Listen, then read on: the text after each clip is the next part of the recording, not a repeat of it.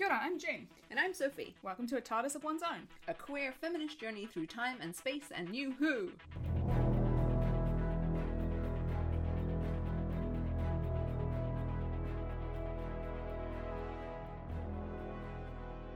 Welcome, Sophie, to my bedroom.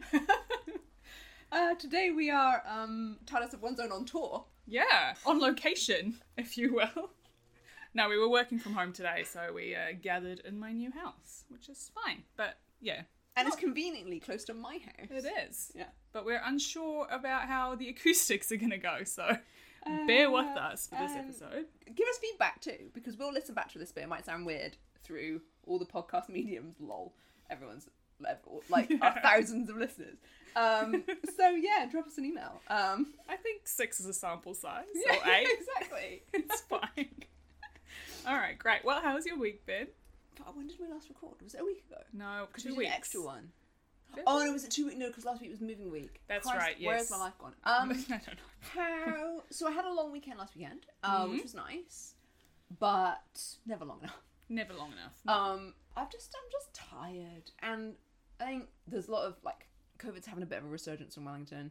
There's a lot of like lurginess around, and there has been for a while. End of the year, which we talked about a lot, like low energy, but maybe I just need like it's like a mental break. You know, like this is more than like a physical tiredness, because I've been sleeping a bit shit, and then I've been sleeping a bit better, and then that's not helping, not being consistently good sleeps, but also it's not like bad sleeps. I don't know. Just exhaustion. The body is tired on every level, mentally, physically, spiritually, Yes. emotionally. And work is getting in the way of me just like living Chilling. my life. You know, I just want to Absolutely. like not have to work, and then I could go to the gym or like do a nice yoga class. I could take my book, go sit in the sun, get all my life admin done. I wouldn't have to like try and cram it all around a 40-hour work week, more 30-something hour work week. And I'm aware of my privilege crushing me, so.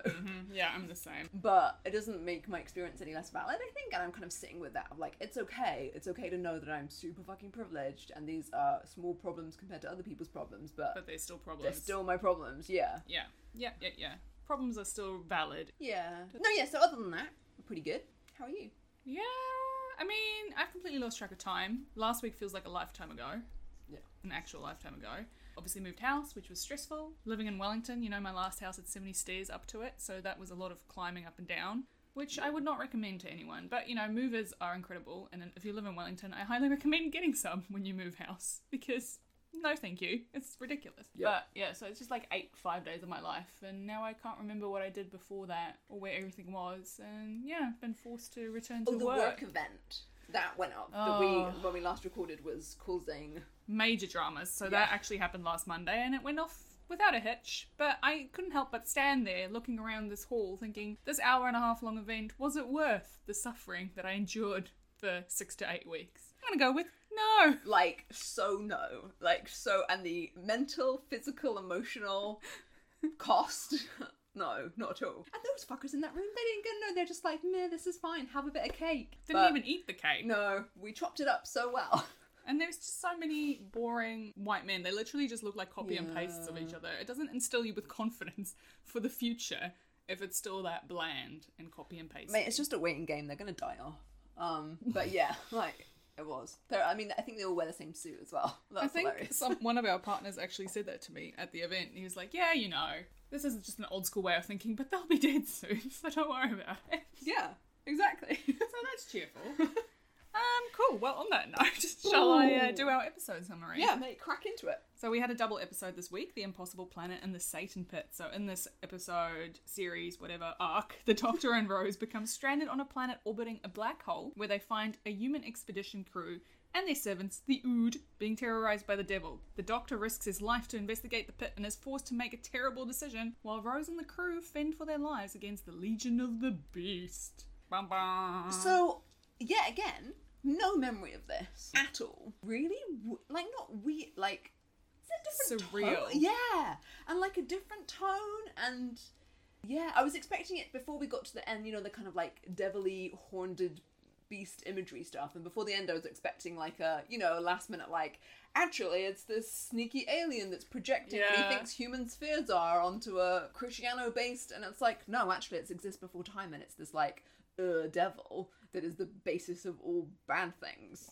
I was like, oh, see, I had a vague memory of not liking this episode back when I first watched it. I thought it was a bit like, like the tone is so different to the rest of the season. I think I thought it was a bit out of place. But rewatching it for this, I actually really liked it. I think it asks some really interesting questions as like agnostic questions. A show that is agnostic to push this barrier, and also like to push the Doctor into a space where, you know, he doesn't know what's going on. He doesn't have the answers. He's so often the man with all the answers. And I love that at the end of it, he's kind of like, oh, well, I don't know what that was about, but let's just carry on anyway. I think that's quite aspirational. No, exactly. And so that's a nice segue into, so it's my pick for discussion topic. The point you just made then very nearly was my pick. This idea of not knowing. Yeah. Of the fact that they get there and the archaic language is beyond the TARDIS's knowledge. Like, it's way beyond the Doctor's knowledge, and he's like, that's not good if the TARDIS doesn't know what's up.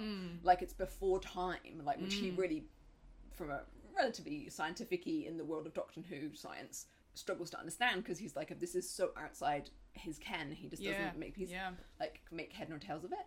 And I was like, that's really cool, but I'm sure that will come up again, I thought. So instead what I went with... Ooh, should we do the Bechdel test? Oh, sorry. Yeah, sorry. So, I think yes. Oh! I don't know. I was thinking no, but then did Ida and...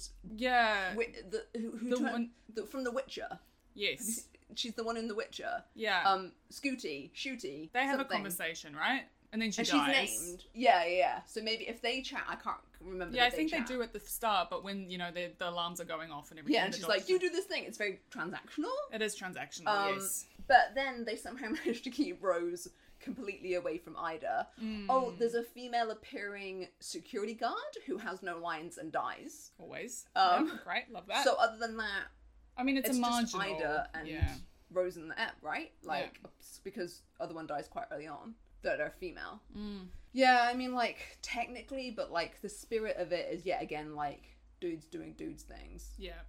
Okay, cool. So, back to your discussion question. Oh, yeah, sorry. So then the topic I landed on is this idea of bad influence or negative influence.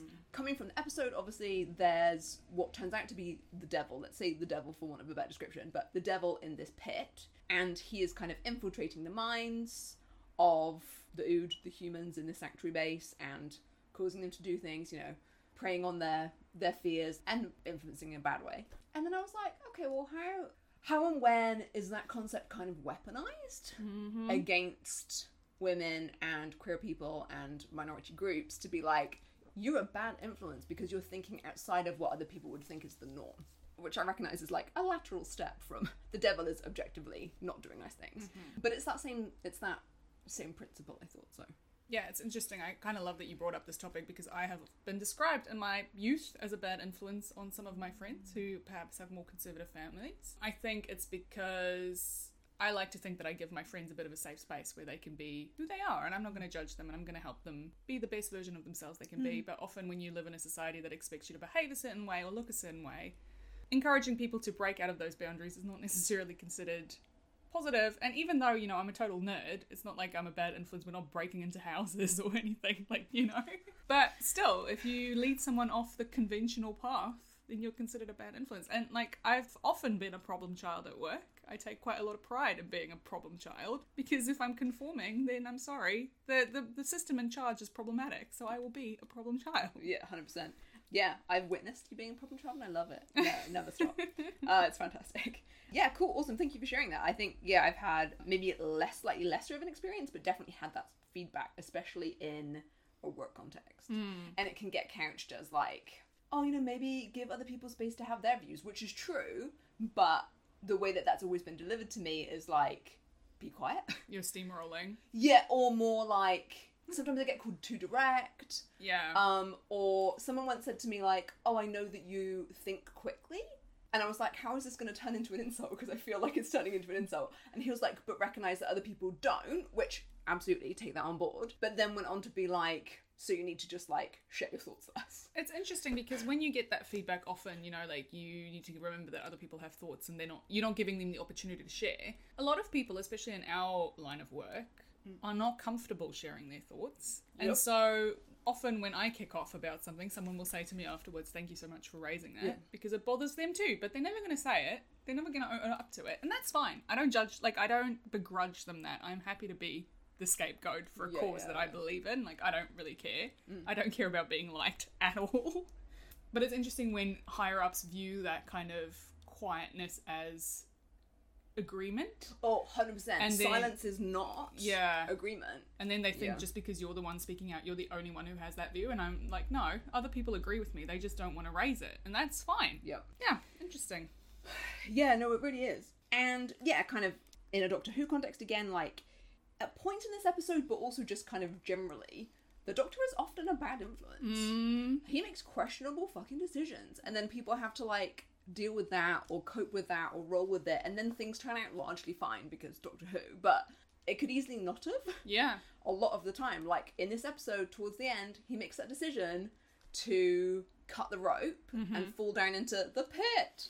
Of despair. Yeah, the pit of despair. Also, I can't help thinking about Leslie Knope from Parks and Rec when she falls tumbling into the pit. Or Auntie's song, you know. Yes, the pit. Yeah, so he does that, and I think at that point, somehow 10 miles into this planet, he hears the rocket that Rose is leaving on. So there's many tenuous science moments in this episode. I will come back to them. And so we think that he thinks, like, Rose is safe, so it's okay for me to, like, cut the cord. But still, he's leaving Ida to die alone? Yeah. Like, he could have got winch back up, he could have just kept her company. Like, she was weeping, terrified of dying. She actually says she doesn't want to die alone, and he's like, nope. Gotta fall into the pit. I think that speaks to the Doctor's urge to always run away. Like, he ran away from Gallifrey. He's always running away. Like we've said before, he doesn't face the consequences. He doesn't stay to watch what happens afterwards. And this is a classic example of it. You know, he sees this thing with Ida and he's like, actually, I'm not dealing with this. Goodbye. Literally cutting himself out of her life. And that's what I kind of love about these two episodes as well, because there's such a good character study of Ten's character. Like, he is really pushed beyond his comfort zone, and so we see these tenets of what make him who he is. And even Rose, in a way, like, you know, when they're separated and she thinks he's dead or whatever, you know, she's forced to stand on her own. Yeah. But to come back to that point of him being a bad influence, I think if you view it from a certain point of view, like from Jackie's point of view, he's the worst influence in Rose's life. He's dragged her off on this adventure around time and space where he can't guarantee her safety, and then, like, here, they're so blasé about everything they do at this point. They're so arrogant in their ability to think that they're going to come out of everything all right. Like, they just swan out of the TARDIS. And then, of course, they immediately lose it, because you have to lose the TARDIS for there to be any kind of tension. Yeah.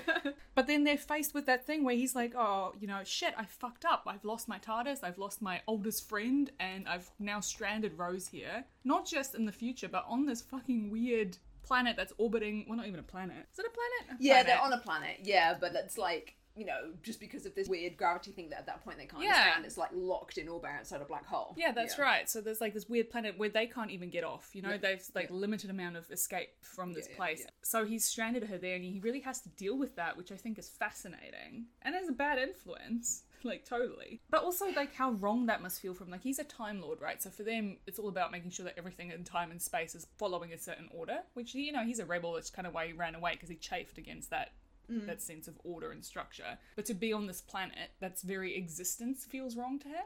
Yeah. You know, there's something fundamentally... He can't get his head around it, and he doesn't like it.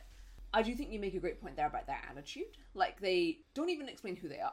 No. Like, they just kind of come out of nowhere, doing their thing, and everyone's like, it's impossible, you can't be there, and they're like, we're here. And they're just, like, kind of smug and smirky about it, the whole thing. Yeah, I know, and even when... I think eventually, by the end of it, like, shit has dawned on both of them that things were bad, and obviously we have at the end this Deus Ex Machina that we're always going to get. He literally stumbles upon the TARDIS and is saved. The TARDIS is conveniently in the pit. Yeah, in the pit. But like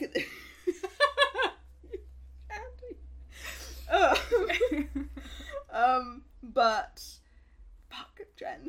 Sorry. The TARDIS, pristine condition in the pit. Look, so in the pit. No, but beyond that, like, earlier than that, even when, you know, shit's bad, they realise, like, they've lost the TARDIS. They sit down and have this bizarre conversation about them being like, okay, well, we're just gonna have to like eventually find a way to escape this planet, and then we'll just settle down somewhere. Yeah. And then it's getting suddenly very domestic and quite Yeah. romantic, and you know, they make a joke about getting a mortgage, and then she'd be like, well, maybe we could get a mortgage together, and he's very like, oh, and it's like, oh. Yeah. Again, his instinct is to run from that, though, right? Yeah. He's like, "Leap." He could never stay in one place. No. Even if he stopped his ability to travel through time, like, he just couldn't do it. And I think Rose has still unrealistic expectations of who he is. I mean, that's really interesting. I think in a way, this episode, we see how incompatible they are. Like, they're often played off as they have this really great connection and, you know, their unspoken bond. And, you know, he even says in this, oh, you know, tell her, oh, she knows. Yeah. You know, and we're supposed to believe that they've got this bond, but fundamentally they approach life very differently. Yeah. The way they view the world is very different. And I think as a couple, you can overcome a lot of things, but if you don't have the same core values, that's never going to work long term. Yeah, and I think everything is done on his terms too. There's greater or lesser moments that Rose shows some agency, but it's typically outside of the Doctor. Like, she'll be left alone and suddenly she works something out. That happens in this episode, towards the end, when they're on the rocket and they're leaving, and Toby does his final, like, you know, what is he, body snatched by the devil? Yeah. Influenced by the devil. And, like, he's, like, playing the long game, like, he wanted them to get off the planet. And then he's, like, deviling out inside the thing. And she very resourcefully, you know, isn't it Chekhov's gun? Which is, like, never show us a gun unless you're gonna fire it. And, like, we saw that fucking bolt gun with one bolt in it within, like, 5 minutes in. And it's like, that bolt's going off at some point. So Bad science there as No, well. it's very I'm like, bad science. why is So only but she takes action, and like the captain is fully occupied, like trying to fucking pilot the thing. She takes action and saves them, and Ethics Danny is just in the corner, just wailing, like. So, like she, you know, she can in a sticky situation take control, and she does this, and. But you're right that she only ever gets the opportunity when she's not with the Doctor. It's Yeah. like he just sucks all the air out of the room. Like, if she is with him, she's not in control. She literally, like in that Raynette episode, will stand and wait for him to do something with the sonic screwdriver. But if it's just her and Mickey, if it's just her on her own, if it's her with other randoms, like... Yeah, she'll take charge. Yeah. But... Bad influence. Let's discuss the Ood. Oh, God. So, in the context of the bad influence theme, so they're getting influenced by the devil thing as well. But also there's this weird, I don't know how to describe it best, I'm sure like in psychology there's like terms of when you kind of have a collective thought and then it kind of becomes normalised as okay. So like this collective thought amongst this batch of humans is that the Ood are totally cool as slaves. They're happy. They're happy, they need to serve, otherwise they would die. And so Rose comes into that as like the every person with, you know, seemingly our current modern ethics of like, that's not okay. And that stands out in relief. That they're just like, oh, they don't even have any feelings. Yeah. But I was like, this is really horrible. It's like the house elves in Harry Potter. It's kind of like, this is why they're here. Like, they love to serve us. Freeing them would be a cruelty. Have some socks. Food. Ood. The beginning bit when they look like they're threatening, but actually they're like offering food and... Yeah, I don't know. They went to a lot of effort in the prosthetics department to make a lot of them. To have them as like... I don't know, it's a different tone episode. Like, they're not the scary thing. No, like, but it's almost a bait and switch because you almost, when you get into the episode, you think they're the scary thing, right? Because they have this sinister quality. And they do get possessed, which does turn them quite sinister. Yeah. But they're not the big bad. The big bad was inside us all along. Basically. Oh, and just before I forget, sorry, I've gone very manual with notes for the benefit of the listeners, and that's why my thoughts are very disordered, because I didn't type them up, because I don't have a printer at home. Because we are millennials. Yeah, so obviously we normally type them up and print at work, like normal people. And record at work. Yeah, because exactly. do it on the man's time. Yeah, basically. So, yeah, so we talked about that kind of idea of, like, typically somebody who is female presenting or female identifying, who is kind of challenging. You know, you might get that, oh, you're a bad influence on people, like, be quiet, you know, don't rock the boat, like that kind of thing. But I remember a few episodes ago you talked about this in context with, like, the kind of LGBTQ space, how we've heard it a lot coming out of America, this, like, right-wing narrative of grooming. Mm-hmm. So it's like, if you're just teaching anything that's LGBT to children especially, then it's like, oh, you're grooming with this gay agenda. Yeah. Rather than, you know, if you were talking about cis-het couples, it's just information. Yeah. So this concept of, like, if you are anything other than what they think is the normal, then you are a bad influence. Yeah. Yep, and you have a nefarious agenda, not just even an alternative agenda. It's something that's a corrupting influence. Yeah, like you're making the kids gay. Yeah. with your drag brunches. Sure. So fucking weird. Yeah. Tell me you've never been to drag brunch without telling me you've never been to drag brunch. So, you opened our discussion here talking about that kind of agnostic vibe, and I think that sometimes Doctor Who might even go, like, quite atheist. Like, we can rely on it often to kind of bring it back from that spiritual space.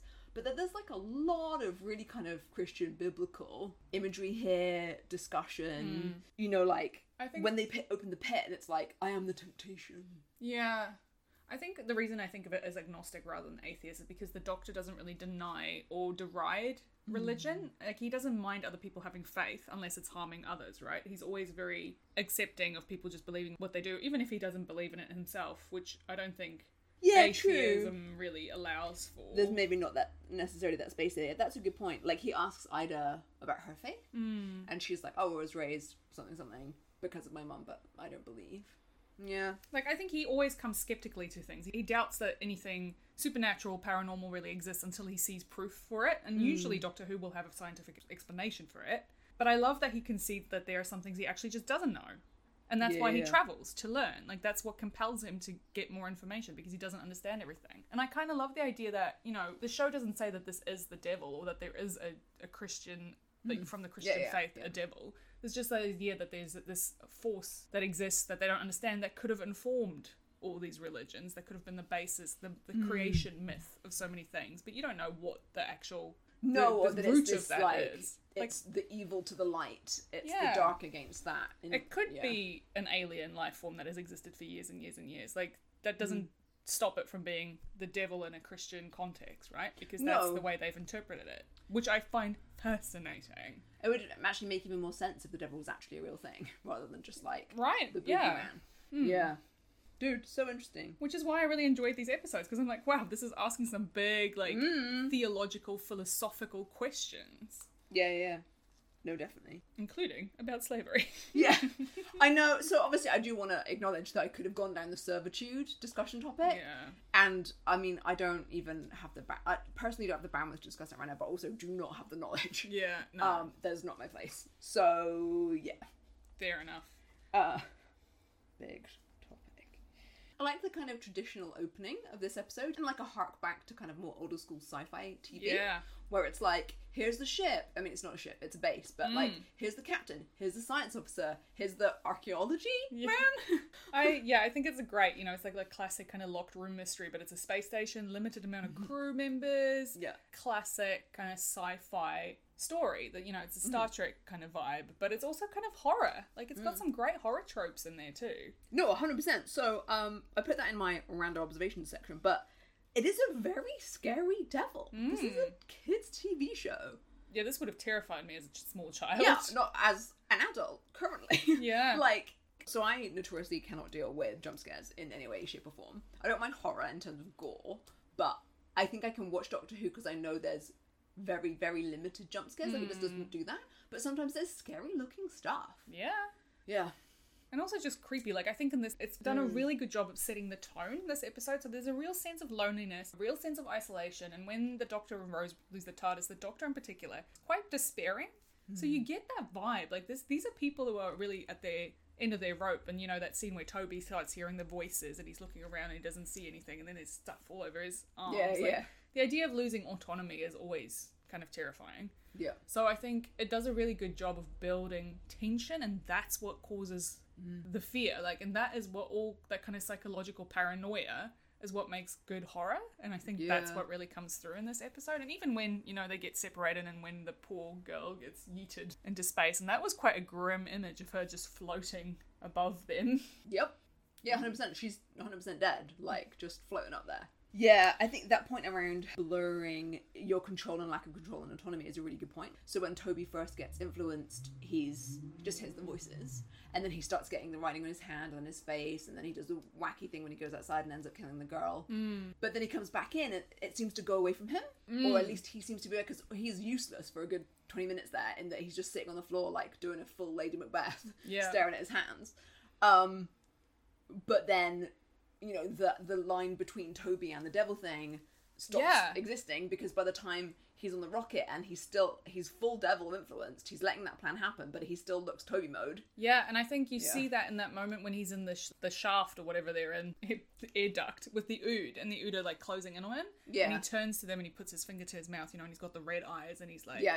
And then he pretends to be Toby, and it's like, wow, okay, so the devil is actually... Because there's that moment where you think, oh, he's been possessed and now he's been let go. He's okay, yeah. But actually, the devil, he's been possessed the whole time. Yeah. You know, he's been dead the whole time. He's a sock puppet. Yeah, that's true, because we never get Toby back. Like, they have to kill him he's only too. pretending. Yeah. Which makes it okay that Rose yeets him out the window, because there's no saving him, right? Yeah, Because otherwise it'll be like, Rose should have reasoned with him. Yeah. Which you've made this point before. There's often, especially coming from the Doctor, a strong streak of no mercy. Yeah. Like, if there's an opportunity to kind of be like, nope, you're dead. Like, it'll happen. Yeah. Rather than a kind of, no, but can we save them with some, like, dodgy science? No, just straight up. Yeah. Which I do appreciate, in that there's less faffing around. I mean, I think I would be the same, to be fair. Yeah. Put in that situation. Yeah, I think you said this just before, like, the Doctor's kind of journey in this episode is really interesting. He does that whole, you know, big self-reflection piece where he says, you know, he's talking about, like, no, stuff doesn't have to fit my rules. Like, that there is so much that exists outside of what he knows, and he, you know, can be proved wrong. I think it's a really good humbling for them, for him particularly, but for both of them in this situation, because they have been, we said it in the Idiot's Lantern, they've been getting quite arrogant and quite, like, blasé about the threats that they face and the assumption that they will get out of it. You know, they make jokes about everything. So I think this is quite a good way for them to come back to Earth. And I think the Doctor having his beliefs challenged is good for him as well, because his faith is kind of called into question, right? Like, his faith in science, the very existence of this planet, is a challenge to him. And yeah, like, he, you know, he doesn't believe in predetermined destinies, or he himself is not a religious or faith person, but yeah, he's always like taking fate into his own hands. Like, the same way he cuts the rope, he's kind of like, yeah, YOLO, let's see what happens. But yeah, I kind of just love that he's just happy at the end to get back in the TARDIS and continue his adventures and be like, oh well, guess I'll never know. Yeah, which, like, cool. Like, recognize your limits, sit with that. Yeah. A lot of people can't do that, so I think that is a quality, a tick in his favour. Yeah. I think so too, I agree. I think there's an interesting line here, and it's going to come up in a lot of episodes, it has done already, where in the face of what looks like quite complete peril, Rose will still try and hang on to saving the Doctor or waiting for the Doctor, or at the cost of her survival. Yeah. And it's like, that's not cool, fundamentally, right? Yeah, I think, she's always waiting, right? Like, she waits till the last possible minute, and it's, you kind of have to bank on the fact that he can look after himself. Like, he's older than you, he could regenerate, you know, just go and just trust that he knows so much more than you about everything. Yeah. You can just leave him, it doesn't matter. Yeah, and like, because they have to manhandle her onto the rocket, the men have to manhandle her on the rocket at the end because she won't go. And like, what are you going to do? Just stay there on the odd chance that he survives? And there's no other way off this planet. And for then certain death for yourself. Yeah, I know, and then that sucks a bit, because it's like you're just making her this kind of husk waiting for the Doctor. Yeah. At the price of which is her own personal well-being and safety. So, yeah, but then also, again, like you say, they're trying to make this bond. They're trying to show that they have this insane bond, that she will be like, no, I will die rather than potentially leave him, but that's not smart. Shall we do some random observations? So I know you're probably predicting this, but I have thoughts on the science in this episode. There's no atmosphere on this planet. They make that clear point early on, that there's no atmosphere, there's no air. What they're hearing is somehow this black hole. Cool, whatever. We don't know that. We don't know. But maybe they make noise. They make this point. Yeah, anyway, whatever. Then, the first time that Toby goes outside and ends up killing the girl, he goes outside... There's wind. How is there wind on the planet if there's no air or atmosphere? Just saying that.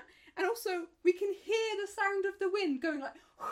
I thought that was the black hole sucking him up. Trying to suck him up. No. And at the end, when they do the blasting out and then he's outside, you can hear him going, ugh, in space. No. You should also not hear the blasting, actually. Exactly. It's a vacuum, there's no sound. What is that? Is it Gravity that doesn't have any sound? The film Gravity. Oh, yeah, it does, yeah.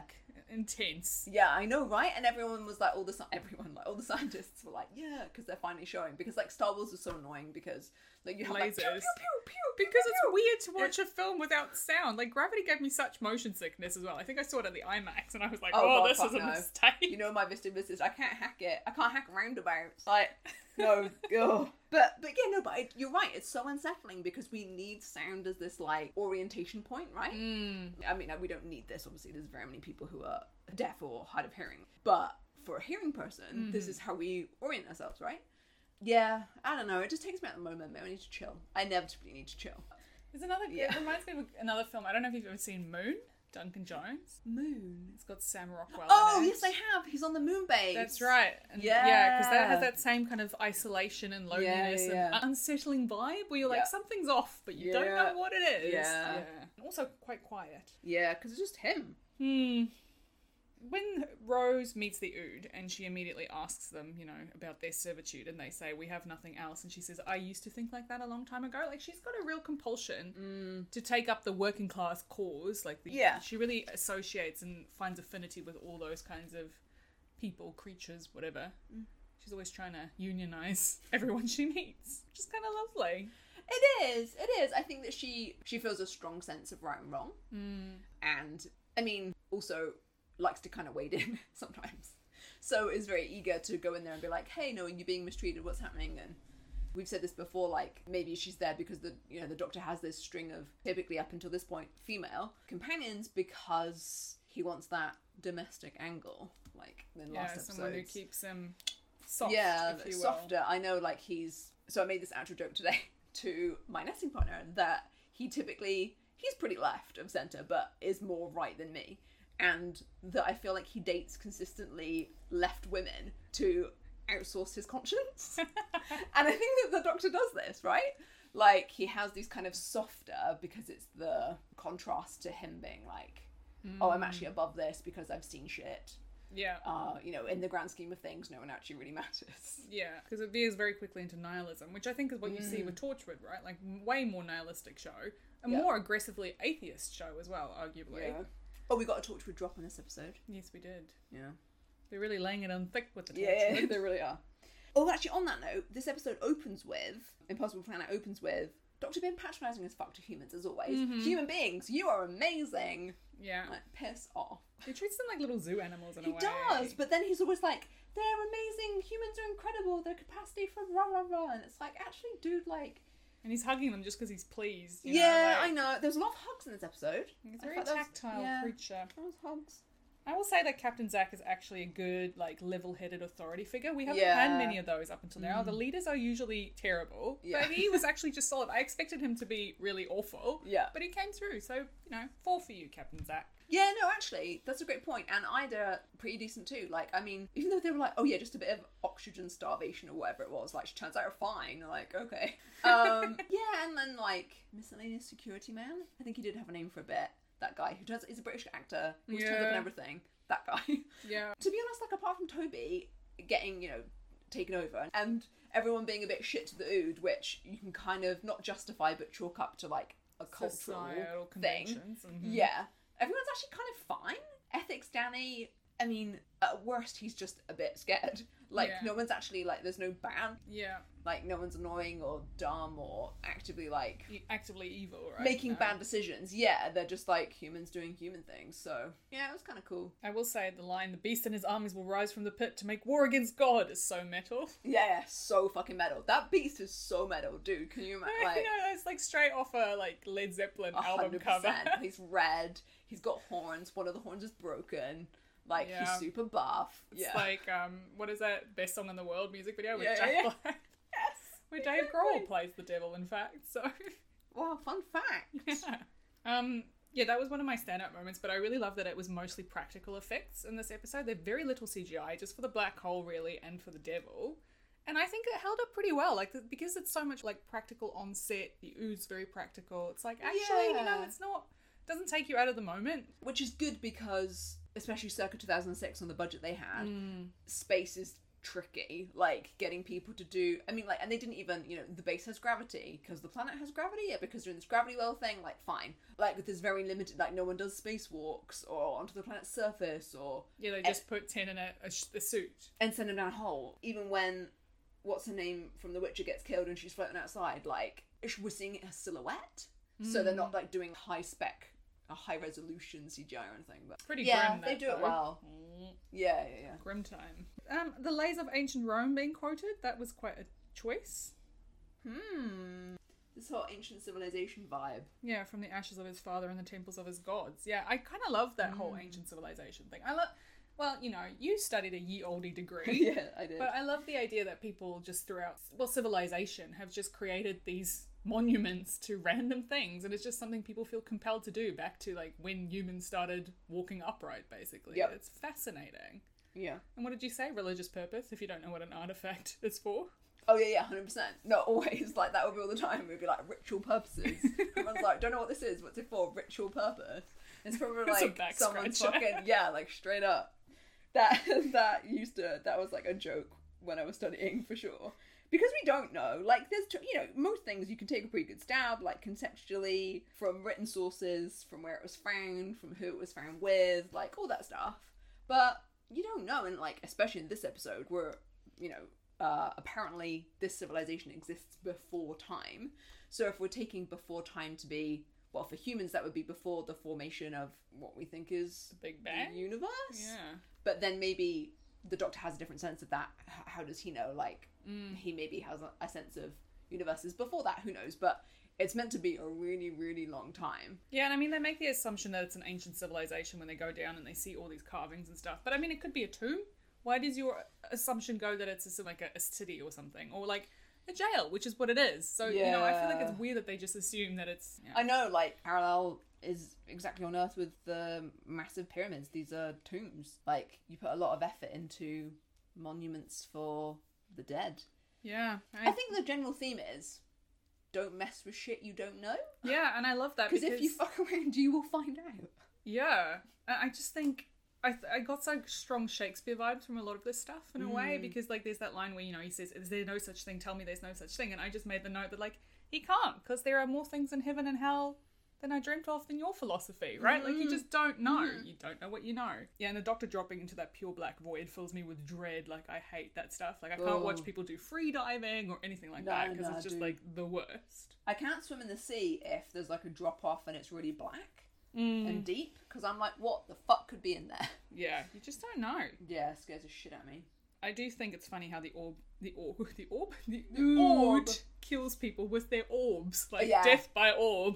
So it's like a talking orb, we assume, or like some sort of processing orb. I don't know. I feel like they have a lot of tech, and they could have worked out a chip or a headband or something for them, because they're constantly wasting a hand holding this orb. Like, make a carrier. There could be like a chest mounted, like a GoPro, like a chest mounted orb carrier. Yeah, we had with an orb atop it. Helmet orb.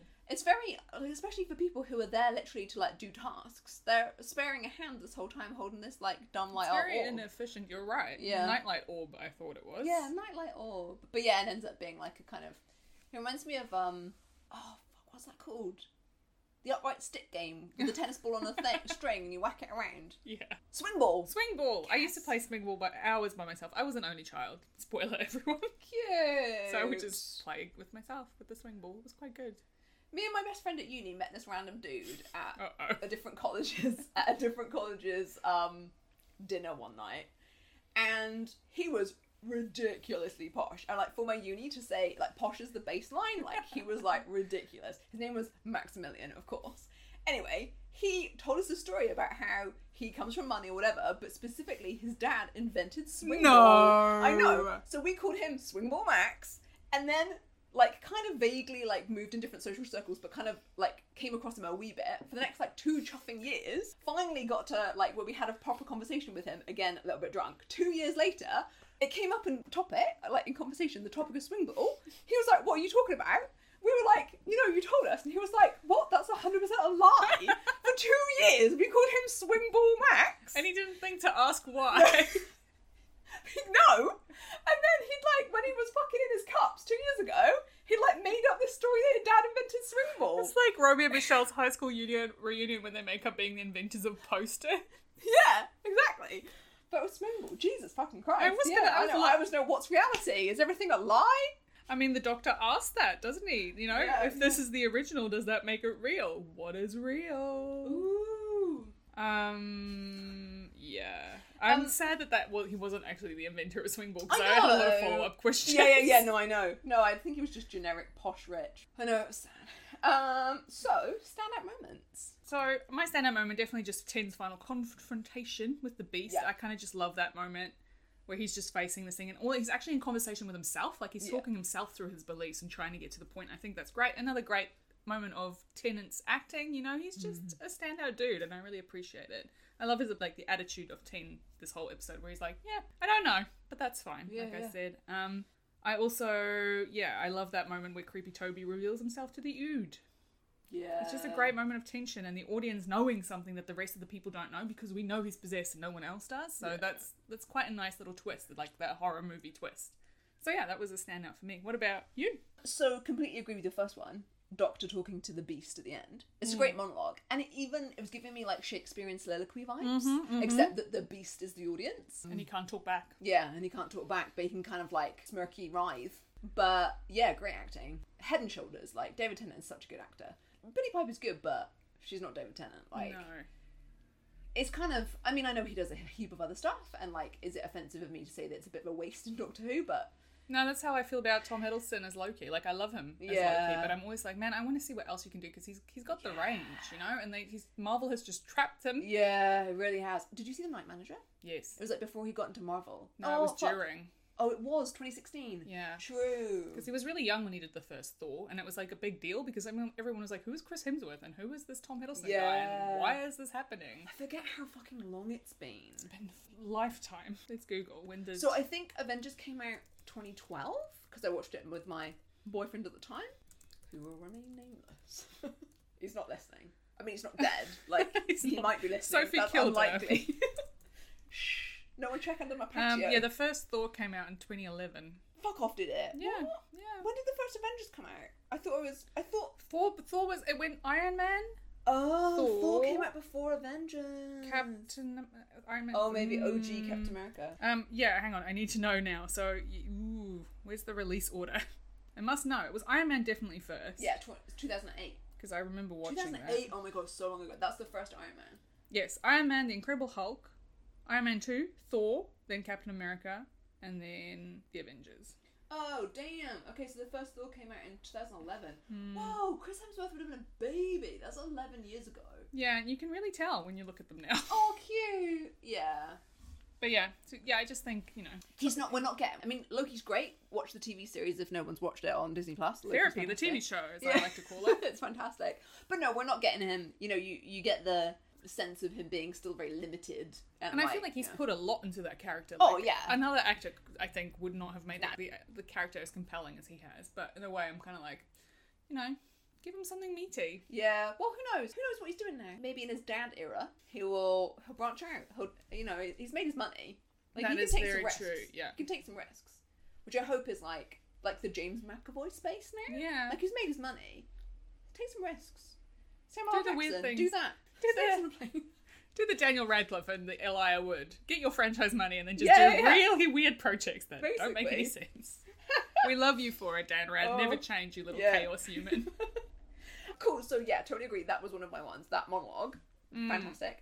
My other one, and this is again your point. Very practical effects in this episode. How any time there is a shaky thing, that set's not moving. That is a shaky camera, and they're all like, "Whoa!" The Star Trek effect. Yeah, 100%. It's a shaky camera, and it's them going, "Wah! Wah! Hold on to a desk! Wah!" Strap yourselves in. Yeah. And that gave me really strong 1960s Star Trek vibes. I was into it. I love it. I like Doctor Who, especially in this era where you have that juxtaposition between, compared to the caliber of the acting and the themes they kind of tap into, it's low budget. And so you have these really budgety moments which can kind of come across as corny, but then that's slap bang into really kind of intense themes in nominally a children's show with some great acting. And so yeah, it's kind of chaotic. I like it, and I hope that I'm worried that tone will go with big Disney budget money. Yeah, so then they're suddenly going to go to big budget. Maybe they'll attract I don't want to say real actors because there's a decent lot of acting talent, but you know what I mean, like... Yeah, big name actors. Yeah. HBO. Kind of level, yeah, that kind of TV show, sci-fi-y. And that's, like, not the vibe. I hope it just means they have more money to spend on spray paint and plumbing bits. Yeah. So that we continue the Is that homemade a whisk feel. attached to a Dalek? It is, and he will kill you. And a plunger. Yeah. And somehow that's I'll scary. punch you, I'll whisk you, and I'll hover over you. Squash you down. Yeah, literally. Great. Love it. Yeah, no, I hope that budget, like you're saying, 99% goes to prosthetics. Because, like, I mean, still, we see a lot of human-shaped aliens. Like, let's branch away from that. Let's have, like, amorphous blob hover things. Yeah, I mean, the blobs haven't been that great in the past, but maybe with more money. Yeah, oh my god, the blob. OG blob, the one in the fire blob, and then the ceiling blob. The same two blob, blobs. just it's the inverted. same blob. He's just, like, they've just colour-picked. And Like, flipped it. Yeah, basically. And then one had Chris Eccleston staring and shouting, the other one had Simon Pegg looking scared. Like, it's the same blob. He's got a lot of range. He's a great blob. Who is that He is, blob? I know, If yeah. you need a blob for your crochet. Uncredited cameo blob. Hope to see you soon. Love you, blob. Yeah. Never change. So yeah, more blobs. More gas cloud aliens. Yeah, anything that's not like a human in... I mean, what the Ood? The Ood had an interesting face, but other than that, they're like... Bipedal. And, like, wearing a janitor overall, and they're all just, like, men that they found who are the same height. It's the Lord of the Rings effect, where they're like, we need every person in New Zealand of a certain height to be an elf. basically. It's like, if you were over 6 foot, they were basically just kidnapping you off the street Yeah, to be in this like, film. we'll put you in a bad wig, but it's okay because you're at a distance. And if you are under 5'5", you're definitely a hobbit. Yeah. Great. Okay, perfect. Cool. So, next week, we're watching episode 10, Love and Monsters, which I think is also a film I saw relatively recently on Netflix. Okay, With, interesting. what's his name from The Maze Runner? Oh, Dylan O'Brien? Dylan O'Brien. Yeah. From All It's Too actually Well not that bad. fame. It's kind of dystopian future, monstery. It's actually quite entertaining. Yeah, so next week we'll watch that, not that, but the Doctor Who episode, Love and Monsters. And let us know your thoughts on this episode, on anything. Generally, honestly anything. By emailing atardis@one'sown@gmail.com or find us on Twitter, whilst it still exists. Still alive. And Instagram. Check out the show notes for links. I mean, it's probably not going to be a lot. This was all off our own top of our heads in Vibes. Jen's bedroom. Yeah, this is high vibes, low science. Great. Do yeah, stuff. I mean, like, yeah. Yeah. All right. Okay. Bye. Bye. Love you guys. Bye.